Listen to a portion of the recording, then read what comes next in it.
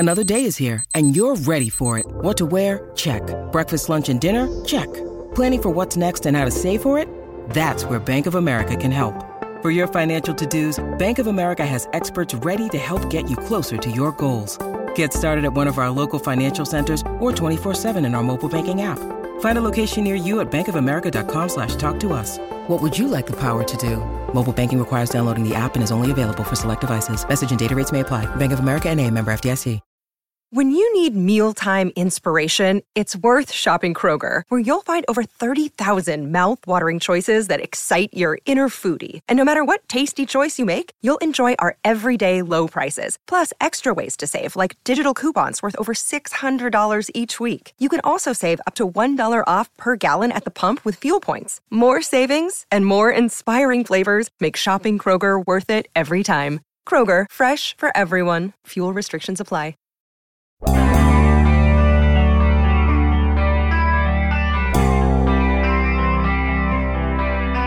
Your football team of choice did not stop the run in Cleveland, did not stop the run against the Patriots.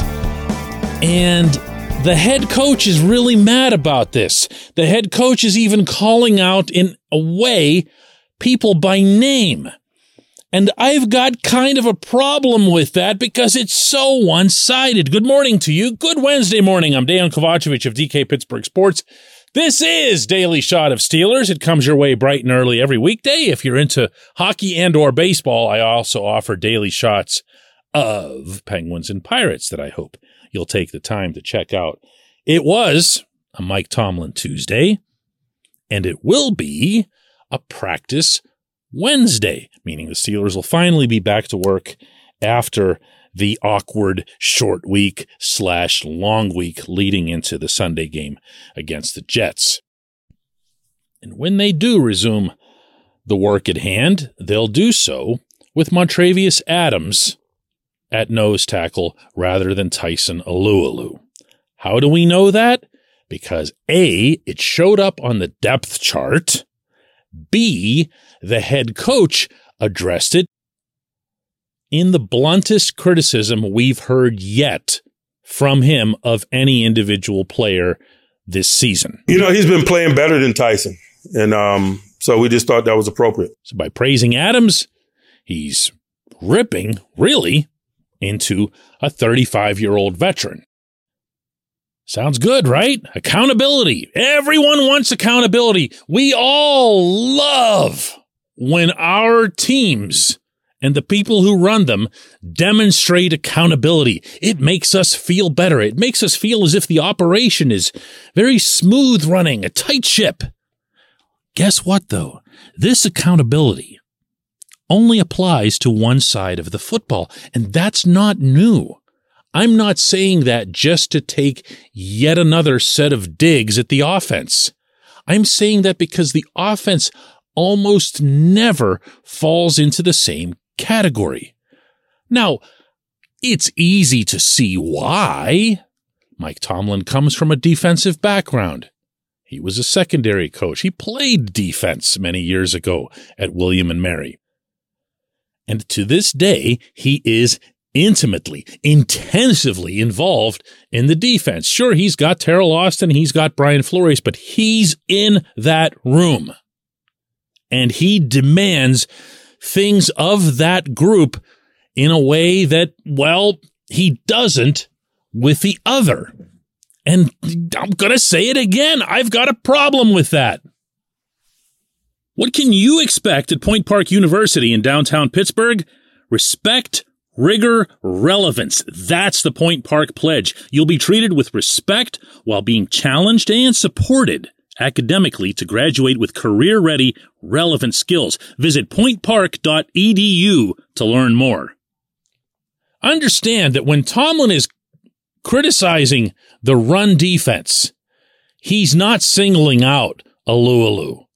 He's pointing to pretty much everybody who's on that field. He's pointing to the various coaches that are involved. He's pointing to Flores. He's pointing to Austin.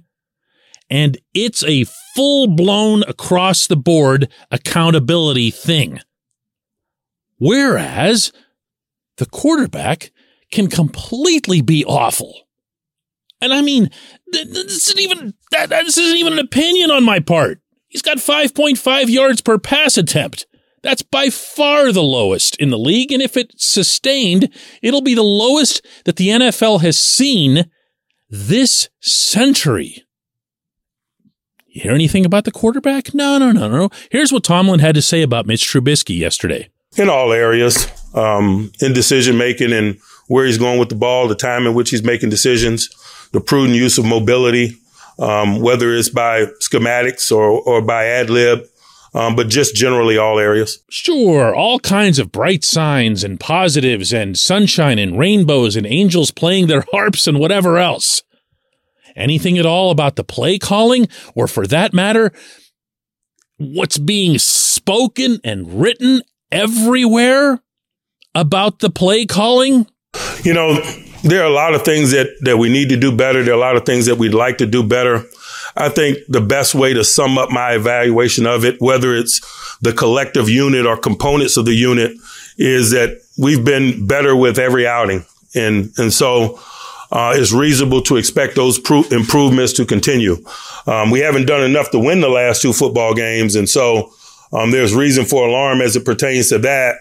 But largely, I'm seeing improvements in all areas, whether it's individuals or whether it's the collective. And so it's our job to tune out the noise and to remain committed to the path that we're on and work to get better in the effort to change the outcome of these games. I expect our guys not to blink and to continue to work. And so I have to display that as a leader, and I intend to. That's right. The fans and the media are dolts. That's just how that goes. We're going to tune out that noise. We love our fans, but we're going to tune out that noise, and we're just going to keep doing what we do. That was the message that came across loud and clear from this head coach. They're seeing signs of progress. They're seeing things getting better. You heard it there. Better decisions, better whatever. But when they don't stop, Nick Chubb, who in my opinion is the league's premier running back, Cleveland definitely has the league's premier overall rushing attack when you factor Kareem Hunt into it, and for that matter, that Jacoby Brissett's pretty mobile himself. Well, that's just not okay. That's going to get an answer. I'm sorry. This stuff is tired.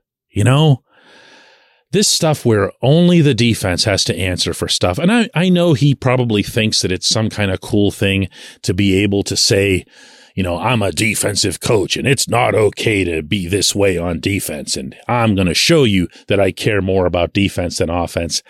Okay, we get it. You're a defense guy. Big deal. You've also been a head coach at this level, at the top level, and by the way, a really accomplished head coach, and you're still throwing around that defense is more important? Give me a break. Save that stuff for the locker rooms or for the people that are interested in that. When it comes to actual accountability, you can't just say, hey, the defense needs to carry this whole operation, and the offense, well, it sucks, but we're just going to kind of ride with it. To be honest with you, that's what's gotten the Steelers into this mess, both organizationally and strategically. And what I mean by that is organizationally, the draft, and not at all accumulating offensive linemen for how long now with your top couple of picks.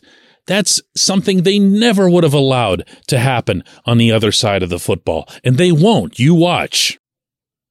And it also can't be ignored that all of the money is spent on the defensive side. It's the highest paid defensive side of any team in the NFL.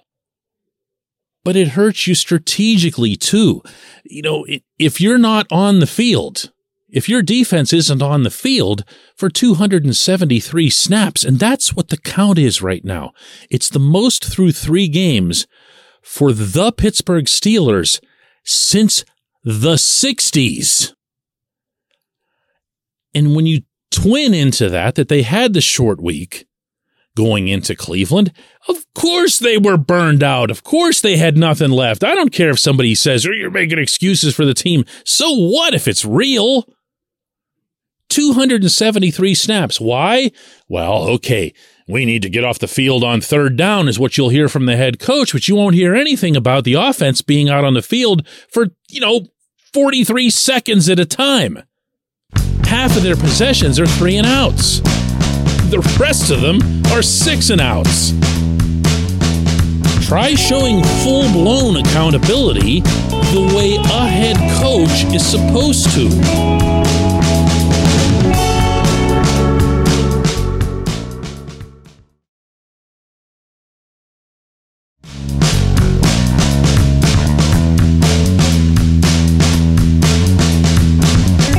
Of Daily Shot of Steelers is brought to you by our friends at Mike's Beer Bar.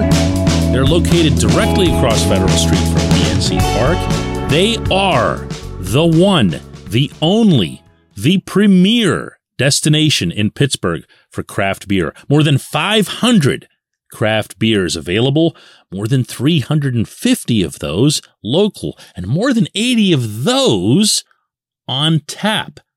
Mike's can't be topped, not for beer, not for the awesome kitchen and menu that's available, and not for all the special events that are going on there. Check them out online at mikesbeerbar.com. Mike's Beer Bar, right across Federal Street from PNC Park.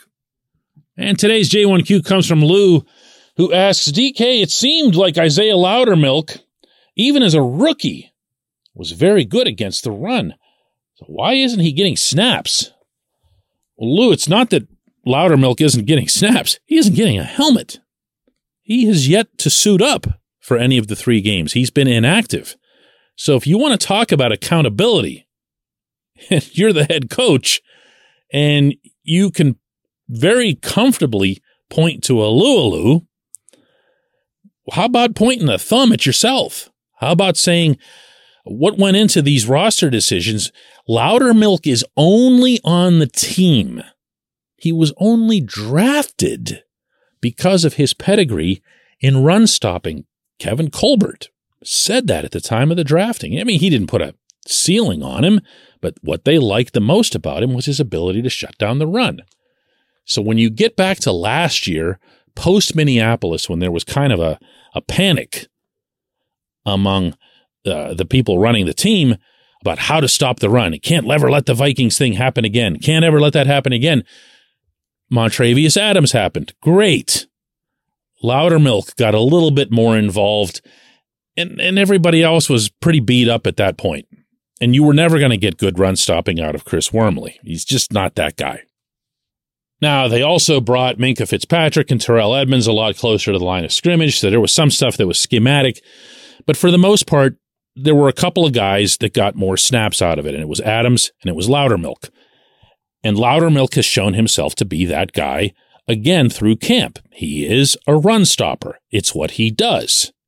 So you go into a game on a short week against an opponent that has exactly the reputation that you'd want to have all kinds of run defenders lined up against. You have Tomlin telling everybody publicly before and, of course, after the fact that the only mission here in Cleveland, the principal mission is stop Chubb. Stop Chubb. Can't let Chubb beat you. After the game, even after David Njoku comes up with 100 catches and breaks lots of tackles, and Jacoby Brissett looked super accurate and everything else, Amari Cooper was terrific. No matter what we brought up with him, he'd come back with Chubb. So that means Chubb was an almost singular focus, and yet someone made a conscious, aware decision to not use a run-stopping defensive lineman in favor of Wormley? Do you see what I'm saying here? You can't just make up your mind in advance. Well, I guess you can. So I should say you shouldn't make up your mind in advance that these 2 or 3 guys are going to be my targets for accountability this week if Chubb doesn't get stopped, and I'm going to be mad at them. Well, a lot went into Chubb not being stopped. And it wasn't just Alualu. And it would be nice to see accountability across the board, yes, including for the offense. I appreciate the question. I appreciate everyone listening to Daily Shot of Steelers. We'll do another one of these tomorrow.